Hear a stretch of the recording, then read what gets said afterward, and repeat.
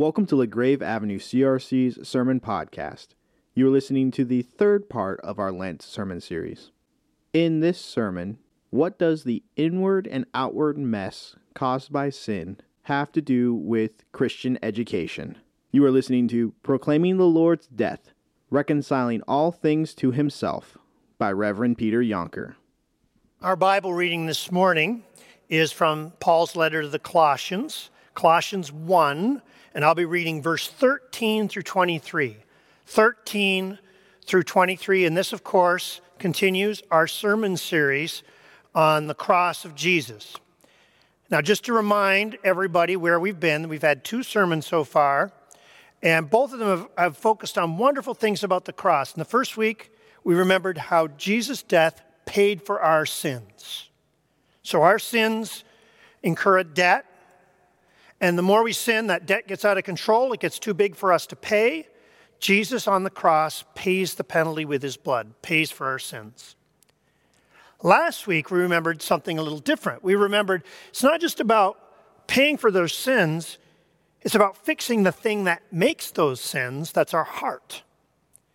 There's something wrong with our hearts, which is why we keep committing those sins. And what Jesus does is he does battle with the devil so that he changes our hearts, so that we're no longer in sin, but we're in Christ. So our hearts are changed and our sins are paid for. Both of those things are really important in the cross and really good news. But neither of those things get at the big story. Both those things are very personal. They're about me and God and how my heart and my life changes. But God's purposes in the cross go far beyond my heart and my relationship with God. And that's what we're going to hear in the book of Colossians. Listen. For he has rescued us from the dominion of darkness and brought us into the kingdom of the Son he loves, in whom we have redemption, the forgiveness of sins. The Son is the image of the invisible God, the firstborn over all creation. For in him all things were created, things in heaven and on earth, things visible and invisible, whether thrones or powers or rulers or authorities.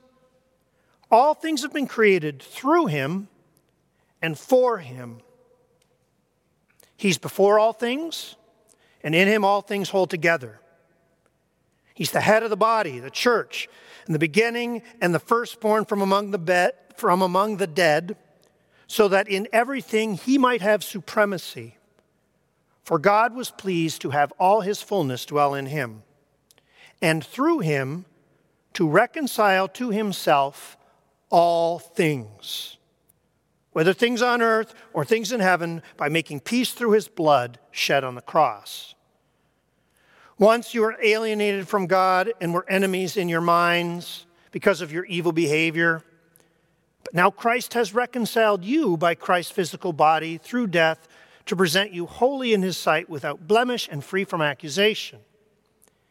If you continue in your faith, established and firm, and do not move from the hope held out in the gospel. This is the gospel that you heard and has been proclaimed to every creature under heaven, and of which I, Paul, have become a servant. This is the word of the Lord. My wife Linda and I first moved into our home in Indian Village about 12 years ago. 12 years ago in March, in fact. And we love our neighborhood. It's a neighborhood of well-built and well-kept homes. And we were very struck by how well-kept and well-built all the homes were when we first moved in. Most of them. Early on in our stay there, so it must have been March, I was taking my kids to the bus stop. And we walked down my street and just around the corner, and we came right in front of a house that was kind of a mess. It was obviously a nice house, but it had fallen into disrepair. The outside desperately needed a coat of paint. The garden had obviously been nice at one time, but it was now overgrown, and the front lawn was sort of covered with weeds. And as I walked by with my kids and I looked up in the front window, I could see that there were like 5 cats looking at me from this front window. And that struck me the first time, but every day when I took my kids to the bus stop, there were those cats looking at me, and I thought I kind of got used to it. Well, a little later, and it must have been late April, I think it was on one of those sort of unseasonably warm April days, Linda and I were sitting out on the front porch. And we were having a nice time together, and we turned to each other and said, "Do you smell something?" "I think I smell cat." And sure enough, it was the unmistakable, pungent smell of cat. The warm spring air was carrying it from an open window in that rundown house up the street and to our front porch, and it was overwhelming. I think it was later that summer that the authorities showed up at that house, the police and some other people. Some of you may have seen it. It was on the news. They took something like 73 cats out of that house. Now, it was a sad story because it wasn't always that way. There was an older couple who had used to live there, and they were wonderful neighbors. They took great care of this beautiful house. They had a nice lawn. They had a nice garden. Everything was great. They only had a couple cats. But then the husband died, and grief overwhelmed this woman, and then mental illness. And she started getting cats to sort of try to cope with everything, and it just got out of hand. And when they finally got her out of that place and the cats out of the place, they had to gut the place to make it livable again. I tell this story because it's an expression of a spiritual truth, and it's simply this. For that woman, the reason her house fell apart was because her inside fell apart. The outside mess of her house, the physical state of her house, was an expression of what had gone wrong inside of her. The outward mess was an expression of her inward mess. That's a phenomenon I think we all see. We've all seen it with people whose lives, for whatever reason, have come apart, family struggle, mental illness. It's not just the inside that starts to fray. We can see the physical results on the outside. The inside mess becomes an outside mess. And this is a spiritual phenomenon that is as old as creation, right? This is the creation story. When Adam and Eve sin against God and they become rebellious in their heart, what happens? Thorns and thistles invade the ground. Creation becomes a mess. Their outside relationships become a mess. They start accusing each other, and within a generation, they're killing each other. The inward mess becomes an outward mess. You don't just see this phenomenon in creation, you see it in other places in Scripture. Isaiah chapter 1. Isaiah confronts the people of Judah for their sins. He says, "You have spurned the Holy One of Israel, and you've turned your back on God." Inward mess. What's the result of this inward mess? I'm quoting now. "Your country is desolate, your fields are stripped by foreigners, and you become like a lean-to in a melon patch. Your heart's a mess, your house becomes a mess. Your inward mess leads to outer mess." This starts to get us to a place where we can see the big story of Christ's cross, the grand story that God the Father was executing when he sent Jesus to die on the cross. That's what we hear in Colossians. Colossians, Paul tells us that in Christ you have the redemption, the forgiveness of sins, okay? That's what we heard about the first 2 weeks. The inside of your hearts has been cleaned. But Paul also says that there's this other result. You have been moved from the dominion of darkness into the kingdom of the Son he loves, says Paul. Well, that's interesting. What does that mean, to be moved into the kingdom of the Son he loves? What kind of kingdom is that? Is that just an inside kingdom? Is that just a kingdom in the heart, or is it something bigger than that? Verses 15 and 19 tell us clearly and forcefully. What does the Son rule over? He rules over everything. He made all things, and in him all things hold together. All creation matters to him. Is his rule restricted to physical things? No. It's things visible and invisible, things on earth and things in heaven. It's all of the things. Is he only ruling over Israel, the Jews, and the church? No. All authorities, all thrones, all powers, all people. The rule of Christ is not just this interior thing in Colossians 1. It is all creation. In him all things hold together. And so what is the Son doing in this kingdom? Verse 20 tells us, so important. He's reconciling all things to himself through the death of his Son on the cross, making peace through the blood shed on the cross. On the cross, the Lord is executing the great plan of the Father, and the plan is not simply to remake hearts, it's to remake all creation, to bring justice and righteousness and goodness and flourishing to all. And you can see this already in the story of Good Friday itself. What does nature do in the story of Good Friday? Is nature involved? Does creation react? Absolutely. Matthew tells us that when Christ is crucified, the earth shook and the rocks split. And the three synoptic gospels tell us that the whole creation goes dark, almost like it's like a computer rebooting, starting again. And then in Romans 8, Paul makes it explicit again. The whole of Romans mostly talks about how our inside is renewed, how our sins are paid for, how Jesus sets us free from our sins. But then in Romans 8, verse 19, you get to this climax where Paul says that the whole creation is waiting in eager anticipation for the children of God to be revealed. The creation groans as it waits for the children of God to be revealed. What's that about? Who are the children of God? That's us.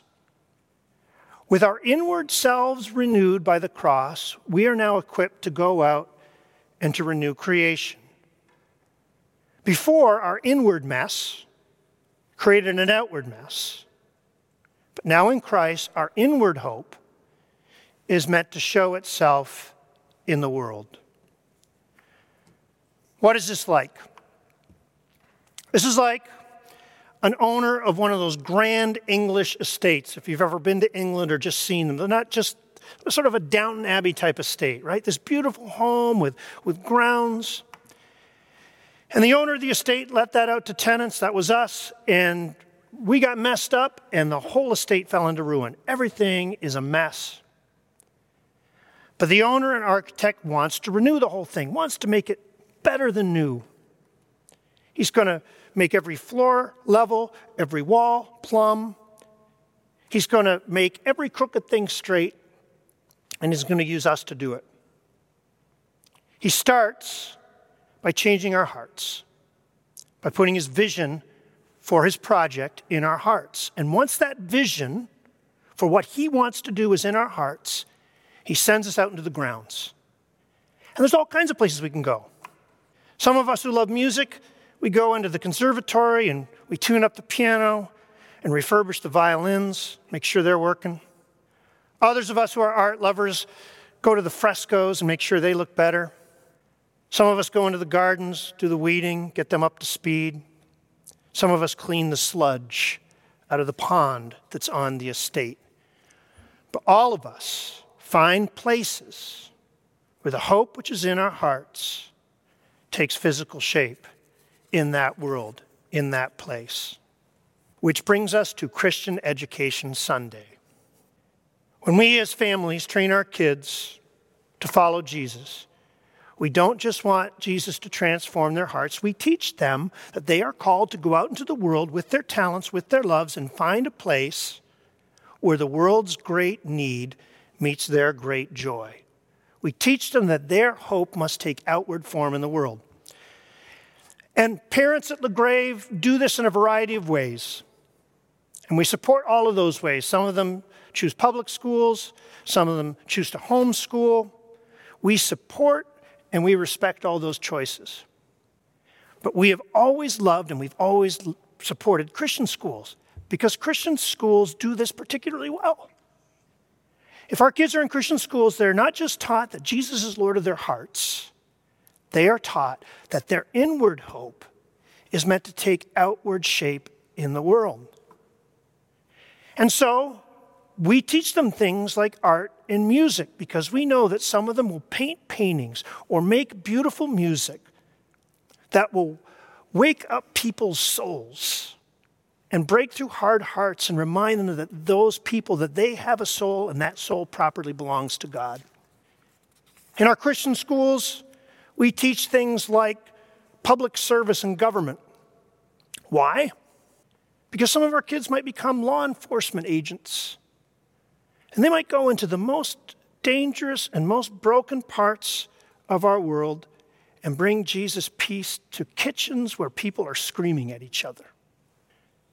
We teach our children the intricacies of cell biology, because some of them are going to become doctors, and some of them are going to become nurses, and some of them might become researchers where they might do something like, invent a vaccine that's really, really necessary. We teach our children other languages. Why? So that we can connect better with other cultures and other people, so that we can become closer to reconciling in Christ, the holy purpose of our God. It is so important that we be reconciling people, especially right now. Right now, the spirit of the times is the opposite of reconciliation, right? If the image of what Colossians is telling us is bringing us all things together in Christ, right now we're into quarantine and social distance and self-isolation, and these are all things about keeping apart. And that's necessary. But it's so important at this kind of time that we Christians go out and be people of love. Survival is the ethos, right? Survival is what people focus on at a time like this. In a time of survival, this is the time for Christians to step forward and to be people of love. And there's all kinds of ways we can do it. Maybe you make a phone call this afternoon. There's someone you haven't talked to in a while and that you've been meaning to call. Today's the day to do it. Maybe you get out your cards, and I know many of you are great card writers, but don't just write 1 or 2 today. Maybe write 4 or 5. Take out your prayer list. Pray for those people. It's also a great way to know who to send cards to. Think of the people in your community who are hardest hit during this time. Many of us are going to be financially okay. I'm going to be financially okay, but there are some people who are hourly employees who are going to be really hard hit. Who do you know in your circle? Who do you interact with every week who's an hourly employee for whom this time might be a matter of life and death? Reach out to that person. Find out if they need a little financial help, and if you have the ability, give it. Think of the kids of the GRPS who rely on their food to come from their school lunches and their school breakfasts, okay? Those kids are particularly stressed, and those families are particularly stressed right now. Could you volunteer? Not those of you who are at the at-risk age, the younger ones, the healthy ones. Could you volunteer to get the food to the kids?